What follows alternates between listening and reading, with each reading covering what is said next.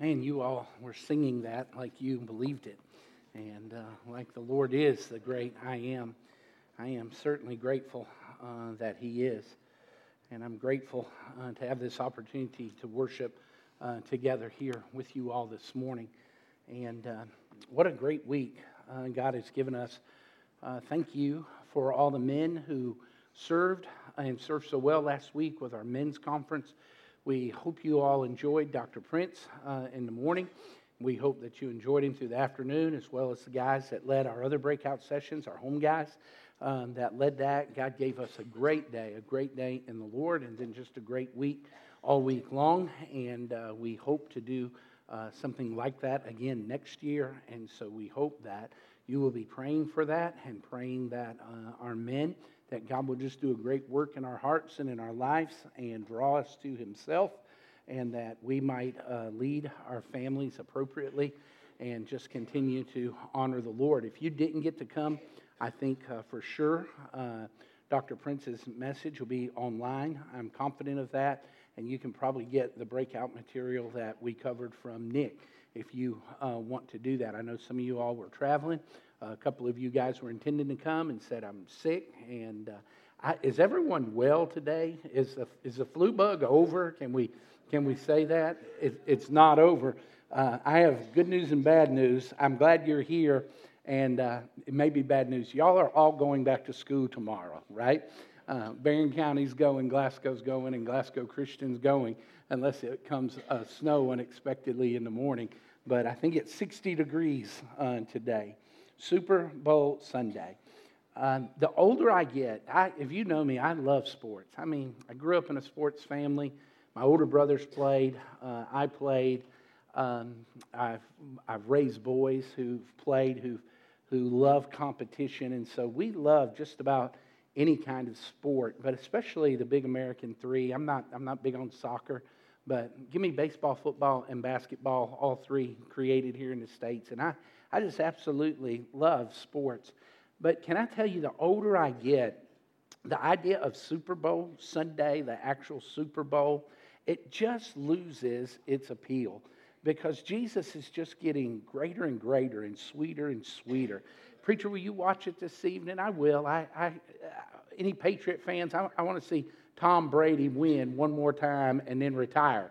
Now, if he wins and still plays, I'm not going to pull for him next year, right? But if he can win one more and retire, I'm all for that. But can I tell you, every Sunday that you're alive, God allows you to gather together with your brothers and sisters in Christ, and we can worship Him every single Sunday is a Super Sunday. If you believe that, say amen. How many of you all know the initials AOC? Not AOL, but AOC. If you know AOC, the initials, raise your hand. AOC, some know. If I say the name Alexandria Ocasio-Cortez, how many of you know who I'm speaking of? Raise your hand.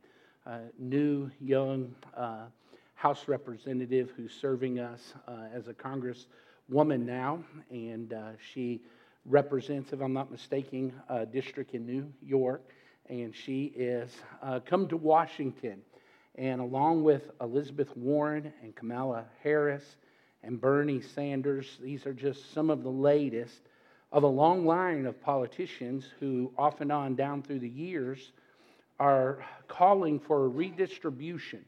They're calling for a redistribution of wealth in America. Some are so bold to just spell it out. What that means is tax the wealthiest people in America and give the proceeds to the lower and middle classes through tax relief, free health care, and free college. It's a tremendous way, if you ask me, as just a guy who's nonpartisan, and you'll hear that in a minute. I know you probably think I'm picking on one group right now, but you'll hear it in a minute. It seems like a tremendous way to me to promise something in hopes that you could get elected by a middle class or a poverty demographic, and certainly by young people who would love to go to college for free. How many of you, when you were in high school and you especially was a senior, you would have loved to have gone to college for free? How many of you would have loved to have done that, right? And so there's this huge promise, and here's what they're going to do. They're going to tax the wealthy, redistribute that, and give it through tax relief, free health care, and free college. When I took a sociology class my sophomore year at UK, I am 100% positive that Dr. Brooks, who had written our textbook that we were reading and studying from, he said that a redistribution of wealth through taxes and government-provided programs like centralized health care. This was in 1984. He said that government-provided programs like centralized health care was socialism masquerading as compassionate capitalism. My brothers and sisters, when people start talking about taking money from one group and giving it to the other, and those people not freely giving that, that is socialism, right? It is not capitalism in any form. But on the other hand, philanthropy has become an important initiative for some of the richest people in the world. Warren Buffett and Bill Gates launched the Giving Pledge in 2010. And since that time, in 2010, billions of dollars have been given to underprivileged nations, to scholarship for college education, for inner city secondary education like high school, and for health care. Others who have donated billions of dollars include people like Michael Dell and Jeff Bezos and Lauren Jobs and Mark Zuckerberg, just to name a few. I mean, these people have all committed to join in with Buffett and Gates in giving away the lion's share of their wealth. Bill Gates, a matter of fact, his estimated worth right now is around $81 billion. In the past, since 2010, he's given away $36 billion. $36 billion he's given away. He's led a huge initiative in Africa to rid the entire continent of Africa from AIDS. And so he's pouring money, he and his wife are pouring money into that. And you hear a lot about philanthropy today. For those of us who are not multi-billionaires and millionaires, we hear about it a little bit more on sites like GoFundMe and different opportunities to give to different things. I can know one station, if you turn it on, every other commercial is an opportunity to give to a group that's suffering in Europe, or to give to PETA and these animals who are out in the cold, or to give to wounded warriors and veterans. And if you say, "Preacher, are you against all of that giving?" Absolutely not. I'm for giving. I'm for generosity. I believe that it's really important for us to understand what the Bible says about generosity. And so for the next few Sundays, we want to look at what the Bible says about wealth, what the Bible says about poverty, about sharing, and about generosity. So if you're here today and you say, "Wait a minute, is he going to be preaching on tithing and getting on us to tithe for the next 4 weeks?" I'm not. We're going to be dealing with the issue of generosity, poverty, wealth, and what it means to share, and the biblical perspective. What is our role as followers of Christ? And I think it is vitally important, now I want you to hear this, that our pulpits are not silent on the issue of wealth. Because when the pulpits are silent, who's going to represent the biblical worldview of stewardship and giving if our pulpits are quiet and our churches are quiet? Who's going to represent that? Who's going to represent what God says to be true about wealth and poverty, about sharing, about giving, about generosity, about people who are poor? What and who's going to represent that? And so when God called me to preach, one of the questions that I answered at my ordination council from a preacher who was about 78 years old, he looked at me and he said, "Randy," and of course I was nervous, scared to death. I was about 24 years old, and back then it was truly interrogation. There was no affirmation. It was just interrogation, right? That's what they called it. And he looked at me and he said, "Do you promise before all of these men and your church family in just a little while that you're going to preach the whole counsel of God?" And I said, "I am. I will preach the whole counsel of God. God's called me to preach this book." And so I want to invite you to take a copy of God's Word and find with me 2 Corinthians. 2 Corinthians chapters 8 and 9. And that's what we're going to work through for the next few weeks. Chapters 8 and 9 of 2 Corinthians. And while you're turning there, I want to give you a theme verse or a thesis of where we're going with this, right? This means this is sort of like the hinge pin verse on which this whole subject of generosity turns. Jesus told his disciples in Matthew 16, verses 24 through 26, "If anyone would come after me, let him deny himself, take up his cross, and follow me. For whoever would save his life will lose it, but whoever loses his life for my sake will find it." And then Jesus poses this tremendous question: "For what will it profit a man if he gains the whole world and forfeits his soul?" What will it profit a man if he gains the whole world and forfeits his soul? Or what shall a man give in return for his soul? This question that Jesus asked is the hinge pin of what the Bible says about generosity and wealth and giving and poverty. That as believers, generosity should never be separated from the gospel. And so that's sort of the premise and the starting point. When you start talking about wealth, and when you start talking about poverty, when you start talking about generosity and sharing and giving, when you start talking about receiving and labor and work and gaining materials, that whole subject should never be addressed apart from the gospel. Generosity should always be spoken of in light of the gospel's teaching about stewardship and how Christ gave himself for us. Why is that? Because what does it gain a man? To gain the whole world. What does it profit him? To gain the whole world, but at the end of his life, he loses his life because of the greatest treasure that he could possibly know and have and receive, he does not receive, and that being the person of Jesus Christ. A biblical understanding of wealth and poverty and generosity and materialism and sharing is crucial if we are to be found as faithful stewards of the life that God has given us and he's created us to have and to serve him through. Man, I want to be faithful in this area. I have a gift of giving, and so some of my past mistakes when I was a young man in the 80s and in the 90s, they haunt me a little bit. I love to give, and I love to give cheerfully and hysterically. I love to give in a lot of different ways, and I love to give of my time. I love to be able to write checks or talk with Tracy and say, "Do you think we should give in this area? I'm feeling led to. What do you think about that?" And we talk about it. We pray together, and she says, "I feel like that too." And then we're able to do that. We're able to give. I want to be the best giver in the church, not so that somebody would say, "Man, pastor's the best giver in the church," but God's given me a spiritual gift of giving. I have 2 sons who have that spiritual gift of giving.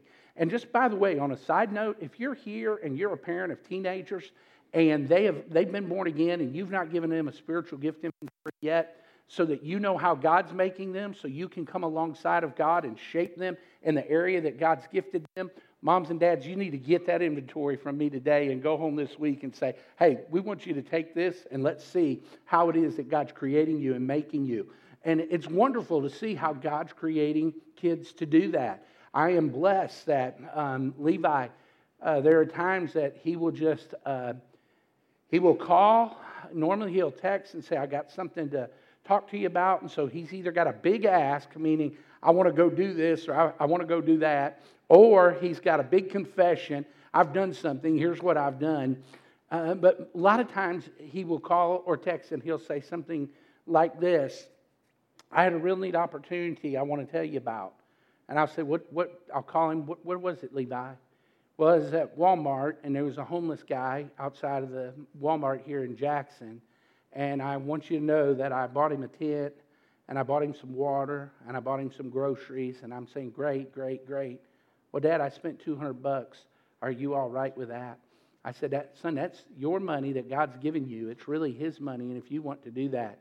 And then he said this: "Well, I put the guy in my car, and I gave him a ride somewhere. Are you all right with that?" Because I've always taught my guys, don't be picking up hitchhikers, right? Don't pick up hitchhikers. And so to see this gift of giving working out in him is a tremendous, tremendous blessing. And so I want us to read verses 1 through 6 of chapter 8 together. And then if you want to during the week, fast forward and read through chapter 8 and chapter 9. I promise it's going to give you a tremendous, tremendous blessing. And if you're here and you're in one of two situations, you're not a believer or you're not a member of our church, I want you to understand that God first wants your whole heart, right? He just wants your whole heart, and we'll see this toward the end of today's message. Giving is a gift in response to grace.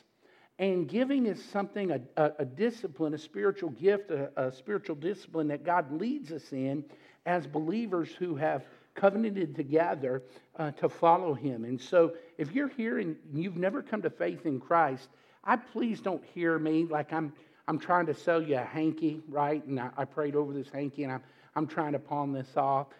Preacher, our offerings down. No, a matter of fact, the month of January was extremely good. Offerings were really good. We don't give or teach on giving or on generosity or on any of that when things are good or when things are bad. We do it as God leads us to do that. And so let's read these first 6 verses together.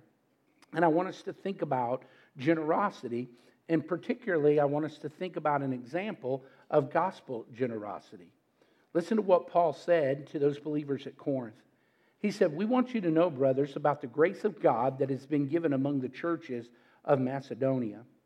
For in a severe test of affliction, their abundance of joy and their extreme poverty have overflowed in a wealth of generosity on their part. For they gave according to their means, as I can testify, and beyond their means of their own accord, begging us earnestly for the favor of taking part in the relief of the saints. And this, not as we expected, but they gave themselves first to the Lord, and then by the will of God to us." It's really a pivotal part of this passage. They gave themselves first to the Lord, and then by the will of God to us. Accordingly, we urge Titus that as he had started, so he should complete among you this act of grace. What is the context of this? Well, you can see it partially in 1 Corinthians chapter 16, when Paul had instructed Titus to go to the Corinthians and to tell them about the plight of the Jerusalem church and the need that was going on there in Jerusalem. And so the Corinthians had made a commitment. We're going to set aside money every week, and then we're going to bring it as we gather together on the Lord's Day. And then we're going to, when Paul comes to us again, we're going to send some guys from our Corinthian church with Paul back to Jerusalem, and we're going to be able to be a part of this giving, and we're going to bless the church that was in Jerusalem. That's sort of the context. And what had happened was the people in Corinth, because of prolonged visit by Paul, meaning he wasn't able to come when they were expecting him to come, they had begun to slack off in their setting aside of what they had pledged or what they had wanted to do to relieve those believers who were struggling because of persecution in Jerusalem. And so what had happens is Paul is writing to the church at Corinth, and he says, I want to give you an example of generosity. And I want to use the northern region of Greece, right? So when you start talking about Macedonia, where was Macedonia? It was the northern region of Greece. There were 3 primary cities that Paul has in mind when he's writing here. One of the cities is Philippi. One of the cities is Thessalonica. The other city or church, the church of Philippi, the church at Thessalonica, and the church at Berea. So when Paul's writing this letter and he's talking to the Corinthians about, I want to share with you an example about how God is blessing these churches in the Macedonian region. He's speaking of those believers at Thessalonica, Philippi, and Berea. And so what he does is this. He uses these Macedonian believers to remind us that gospel generosity is, first of all, a demonstration of God's grace. I hope that you will write it down. It's a demonstration of God's grace. We want you to know, brothers, about the grace of God that has been given among the churches of Macedonia. For in a severe test of affliction, their abundance of joy and their extreme poverty have overflowed in a wealth of generosity on their part. what is he talking about here? He's saying that gospel generosity is a result and a demonstration of the grace of God at work in us, and it's a demonstration of the grace of God working through us. See, what had happened was simply this. He was saying that those believers in Macedonia had never lost sight of God's grace to them. There are two words in verse 1, the word grace. You should underline it. The word is charis there. It's where we get our word charismatic from, right? Charismata. And it means a gift. It means a gift of grace. And then in verse 4, in our ESV, it's translated favor. It may be translated in your translation as privilege, right? In verse 4. But it's the same word, charis, that's being used. What does that word mean? And what is Paul doing when he's saying to those Corinthian believers, we want you to know about the grace of God that has been given among the churches of Macedonia. Here's what he's saying. He's saying that these churches in Macedonia were afflicted. They were not abounding in wealth or resources or riches like the Corinthians were. Corinth was a seaport town. It was a very commercial town. It was a large city. There was a lot of wealth flowing in and out of Corinth. Corinth was a very pagan place. The church in Corinth wrestled with a lot of fleshly ideas. They wrestled with a lot of incestual ideas, with sexual immorality. And so Corinth, though, was just overflowing with wealth. And here's what Paul is saying. He's saying these churches in Macedonia, those believers in Philippi, Berea, and Thessalonica, they were under a severe test of affliction. And notice what he says about them. He says, yet their abundance of joy and their extreme poverty. So they're afflicted, they're in extreme poverty, but yet they have an abundance of joy. And he says that has overflowed in a wealth of generosity on their part. Can I teach you something here? It's not on the screen, but I hope that you will write it down. If you are a Christian that allows circumstances to dictate your joy is not rooted in Jesus. Did you hear what I said? If you are allowing your circumstances to dictate your joy, happiness, contentment is not grounded in Jesus, but it's grounded in your circumstances. Because when we are rooted and grounded, properly connected, properly in fellowship with Jesus, come what may, Jesus is Lord of our life. If you believe that, say amen. And so with Jesus, we know that all things are possible. And so here's what he's saying. In verse 1, when he uses that word charis there for grace, he's saying that grace displays God's attitude of uninvited favor towards us while we were sinners. The Macedonian believers were able to have abundant joy because they had not lost sight of they were born again. They were born again. Man, when I remind myself that the greatest treasure that I possess and have ever been given is not Tracy, not Caleb, Levi, Jacob, or Kerr, not a dog, not a house, not a church family, not a vehicle, but when I'm reminded that the greatest treasure that I possess is Christ, the hope of glory dwelling in me, it revolutionizes the way I look at all the other circumstances in my life. If it changes the way you look at your circumstances, say amen. I mean, it just absolutely does. Somebody says, well, preacher, you can be so down on your luck that Jesus just doesn't seem as sweet. I don't know about you, but the more down I get on my luck when things are really bad, it seems like the sweeter and sweeter Jesus becomes. He reminds me of how temporal things are that we put our hope and faith and trust in, and how eternal and how significant He really is. And so these Macedonian believers had never lost sight that Jesus was the greatest treasure they have. Do you believe that this morning, church? Do you believe your wife or your husband's your greatest treasure? Is it that hunting dog, that coon dog you got? Huh? I got a dog. I love this dog, right? Wrigley. And And that dog, he's going to die one of these days. I mean, he's getting crippled up and he's just not doing well. I love that dog. He comes, gets in my lap. He doesn't. I can talk to him. And you know what he never does? He never asks me for anything except food or water. And most of the time, Jacob or Kurt is getting the food or the water. And so I love this dog, but he's nowhere near this greatest treasure. Is your greatest treasure your kids? I got news for you. Your kids are about to grow up. And your kids may grow up to be the people that you hope they would be, and they may not. Right? Is your greatest treasure your job and your identification and your vocation? Is that your greatest joy? Don't lose sight that the greatest treasure you have, and the greatest joy you can possibly have, comes in Christ and Christ alone. If you believe that, say hallelujah. But he says something else here. When he uses the word favor in verse 4, this word charis, he's meaning that it's God's unearned mercy working within us. Not only God's grace displayed to us, uninvited, God's unmerited favor, but he's talking about that it's unearned mercy that's at work in us. What Paul is saying to the Christians at Corinth is God's grace toward you and at work in you will stir up and create charismata, which means spiritual gifts, which include generous giving.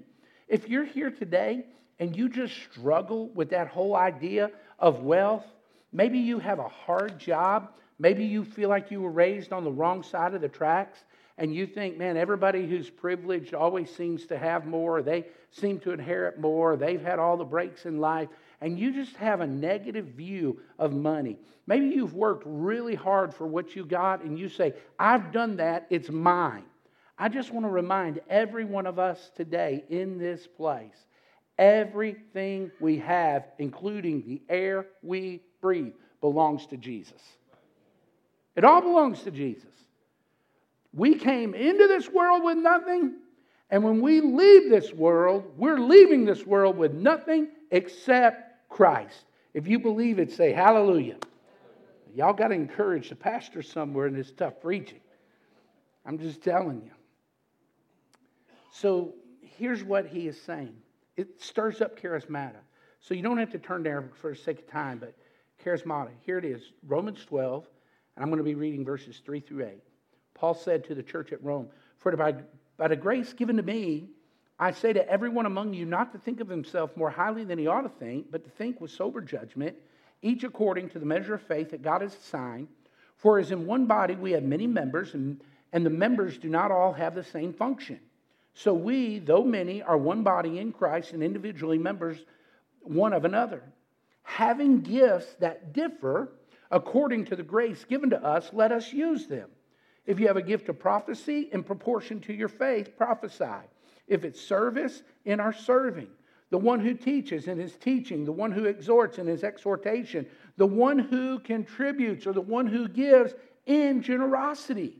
And the one who leads with zeal. And the one who does acts of mercy with cheerfulness. What are you saying, Pastor? What I'm saying is Paul was piggybacking what he was stating or what he would state to the church at Rome in chapter 12 when he wrote that letter. This act of God's grace at work in us reminds us that he's our greatest treasure. And then he starts working through us, which stirs up this charismata, which means that we have this ability to be able to give in a tremendously generous way, and we have the right view of stewardship that God owns everything. He's created us, and he just wants to use us as this conduit. And so I want to encourage you today. Here's some application. If you're here today, and your husband and wife or your children, children in the right context, say to you, I think you're sort of stingy, Mom or Dad. I think you're stingy, wife. I think you're stingy, husband. I think you talk a lot about what's yours and what we own or what you own. I really encourage you to pray that God would grant you a spiritual gift of giving. A spiritual gift of giving. It will revolutionize the way you look at life and how God allows you to have this abundant joy. And so, first of all, gospel generosity is a demonstration of God's grace. But here's the second thing. Gospel generosity delights in sharing no matter its circumstances. Here's how gospel generosity differs from just philanthropy or just giving to the Red Cross or just giving in some other way. Gospel generosity delights in sharing no matter its or one's circumstances. Now, remember, he's given them an example about these Macedonian believers. So here's what he's saying to those believers at Corinth. He said, those Macedonians, they gave according to their means, verse 3, as I can testify, but beyond their means of their own accord, begging us earnestly for the favor, the privilege of taking part in the relief of the saints. Now watch this, because before we talk about them giving according to their means and then giving beyond their means, you can't miss what they're doing there. These Macedonian believers are giving, and as they're giving, Paul's recognizing their own poverty. He's recognizing their own tough place and tough position that they're in. He's looking at their lives and he realizes, you know what? They're in this place of what he calls affliction. So recognizing their affliction and recognizing their poverty, Paul is saying to those Macedonians at some time or another, we understand a situation, and listen to what Paul said. These people in their affliction and poverty were begging us earnestly for the favor of taking part in the relief of the saints. I can remember getting on an airplane to go to Malaysia, and my first leg was out of Chicago. We went Nashville to Chicago, and then Chicago to Singapore. And I can remember sitting in the middle of a huge, I think it was a 747. There was 5 seats across in the middle. I was right in the middle. So I had 2 people this way, and I had 2 people this way. I looked to my right, the 2 people were Korean. I looked to my left, the 2 people to my left were Korean. I was the lone guy right in the middle of all these Koreans. And so I'm sitting there next to a guy and say, where are you going? And he said, well, I'm going back to Korea. And I said, so you're hopping off at Tokyo? And he said, yeah, I'm going to hop off at Tokyo. And I said, well, my name's Randy. I'm a gospel minister. Tell me who you are. What do you do? And this little Korean man, he just smiled real big. And he leaned forward. He said, all of us have been in Chicago. We've been sharing the gospel with all them lost people in Chicago. He said, there's a church plant that our church in Korea is sponsoring. He said, where are you going? I said, I'm going to Malaysia. What are you doing? I'm going to encourage our missionaries and hopefully tell some people there about Jesus. He smiled real big. Man, we fellowship so long and so good. One of the things that I was just blown away with and overwhelmed, he said, we in the church in Korea pray for the church in America. Because you do not know what you have been given. And we have less, but we feel like we have much more. That is the heart of the Philippians and the Thessalonians and the Bereans. They didn't have, but man, they begged to be a part of gospel work. They wanted to make sure that their brothers and sisters in another area were encouraged and that they were blessed. I'm running out of time. Luke 21, 1 through 4 is this story of the widow's mite, right? And here's how Jesus speaks of this parable. He says, Jesus looked up and he saw the rich putting their gifts into the offering box, and he saw a poor widow put in 2 small copper coins, and he said, truly I tell you, this poor widow has put in more than all of them, for they all contributed out of their abundance, but she out of her poverty put in all that she had. She only had 2 mites, which was a small amount. In that sense, she gave according to her ability, but since she gave all that she had, because she could have kept at least 1 mite, but she gave all that she had, she gave beyond her ability. This principle of giving was evident in the Macedonian church. Listen to what R. Kent Hughes says. He says, the example of Macedonians is practical proof that true generosity, True biblical generosity is not the prerogative of those who enjoy an adequacy of means. The most genuine liberality is frequently displayed by those who have least to give. Christian giving is estimated in terms not of quantity, but of sacrifice. Listen to this, church. Listen to what Kent Hughes was saying. Listen to what the widow's mite is saying. Listen to what Paul is saying by using these Macedonian churches as an example to the Corinthians. Every one of us have the ability to give. Every one of us have the ability to be generous. Every one of us have the ability to tie our giving to the gospel, that the name of Jesus would be exalted, that the name of Jesus would be celebrated, and that lost sinners would come to faith in Christ. It doesn't matter if we're poor or if we're middle income or if we're wealthy. All of us can be abounding in this joy of generosity. Preacher, I don't like to give. Well, you need to give until you love it. Maybe you shouldn't write a check to the church. Maybe you shouldn't write a check to some charitable organization. Maybe you should, if you like to cook ribs and you're a good rib cooker, maybe you should make a rack of ribs and take them to some neighbor somewhere or some struggling family. Maybe it is, if you're a great pie baker, you should bake a pie and take them to a neighbor or a friend or a coworker somewhere and say, you know what, I just want to be a blessing to you. Will you please receive this? God has so worked in my heart. God has so worked in my heart that I just want to give and I just want to share with you. I'm going to tell you, when that heart of generosity starts to explode and open up in you, you're going to say, wait a minute. There's this part of Christianity that I've yet to experience that I really need to experience.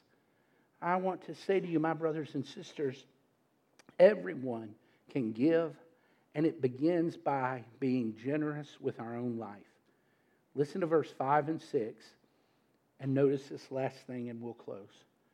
Gospel generosity is devoted first and foremost to Jesus, not to the need, not first and foremost to the desire to give or the giftedness of giving, but gospel generosity is devoted first and foremost to Jesus.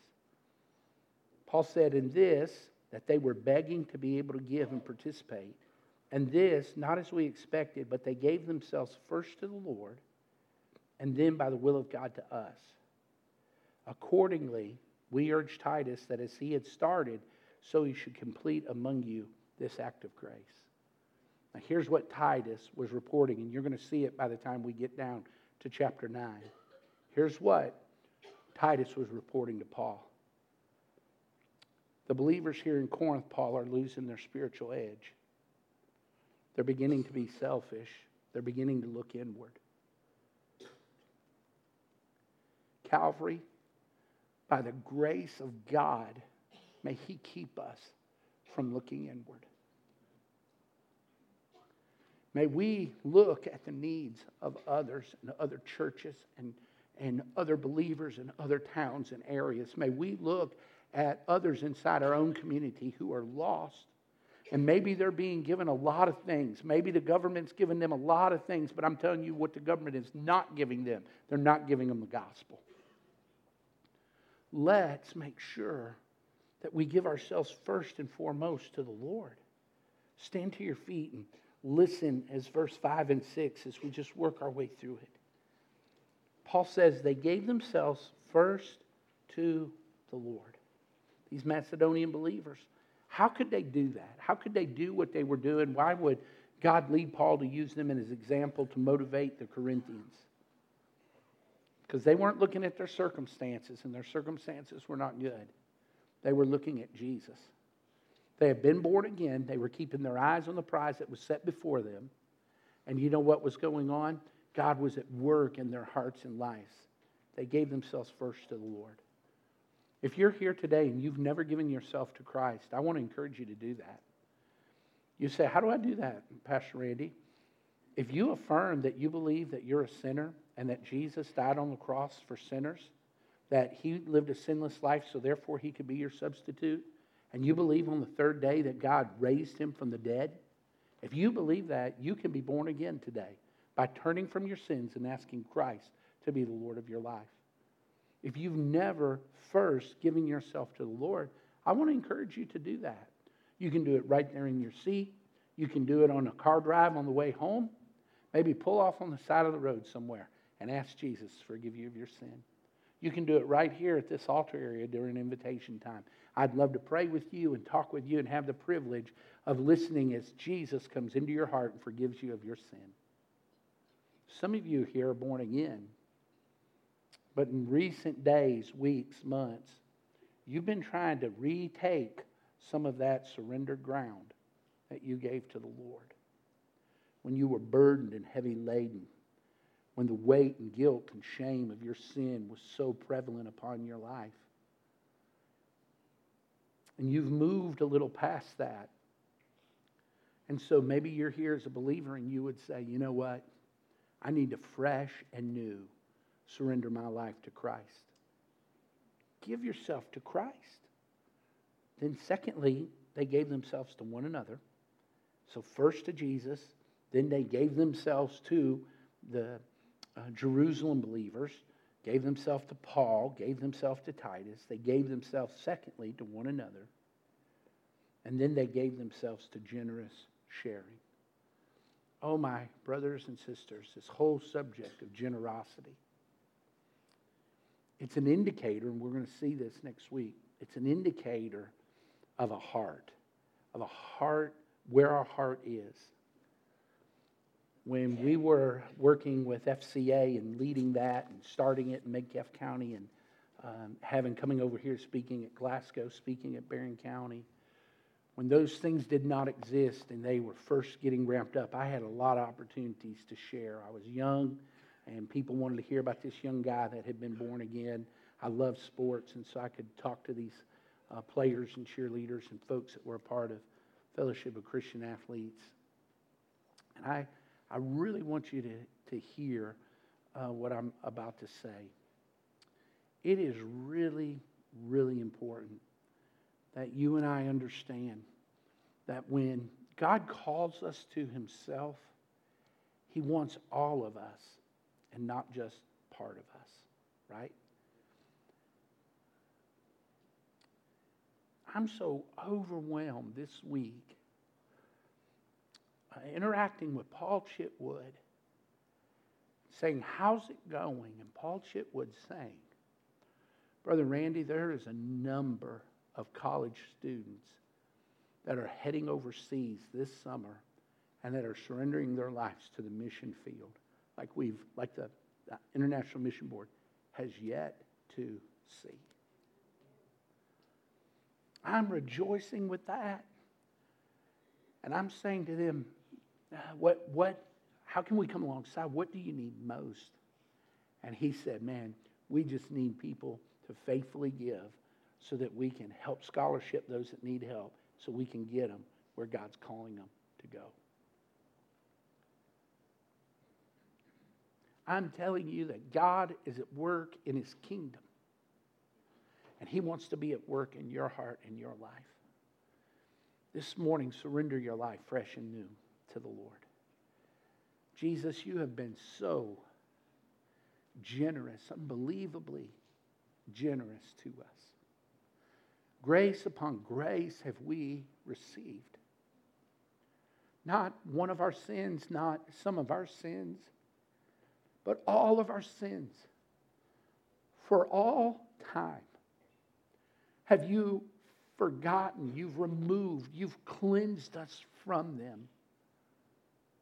Lord, thank you for sharing your life with us.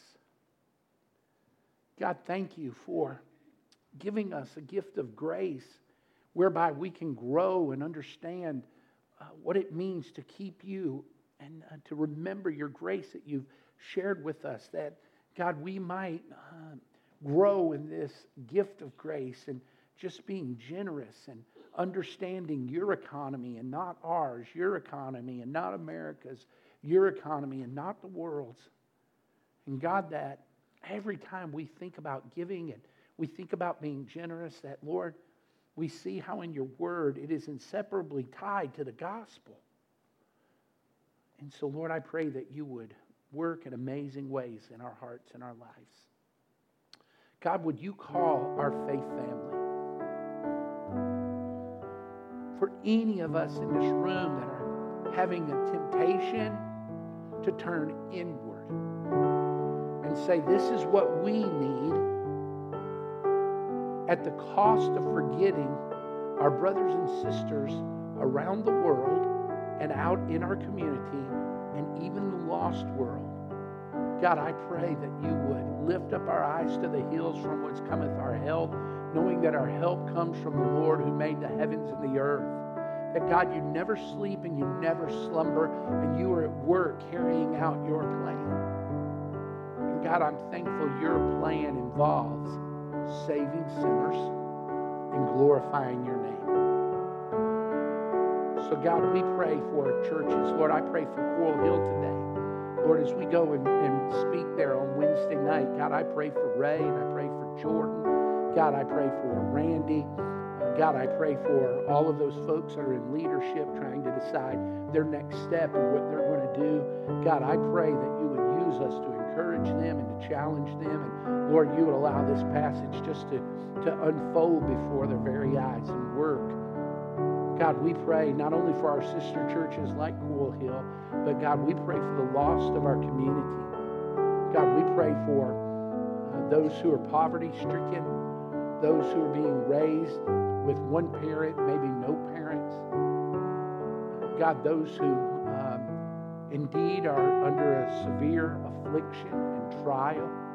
God, I pray that you would allow us to share the gospel so that there could be a redeemed view of labor and work. And God, that you could use us to minister to them and encourage them. And God, I pray for those in our community who sometimes are slighted because, God, you've blessed them.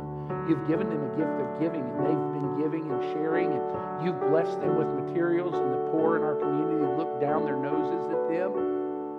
God, I pray for them that you would encourage them, and that, God, you would bless them, and Lord, that you would continue to work in them. God, thank you for being faithful to us. Lord, I pray you would lead us to surrender our lives fresh and new to you. As we lift our voices to the Lord and we sing this song, thank you. If you need to come and pray, I want to encourage you to do that.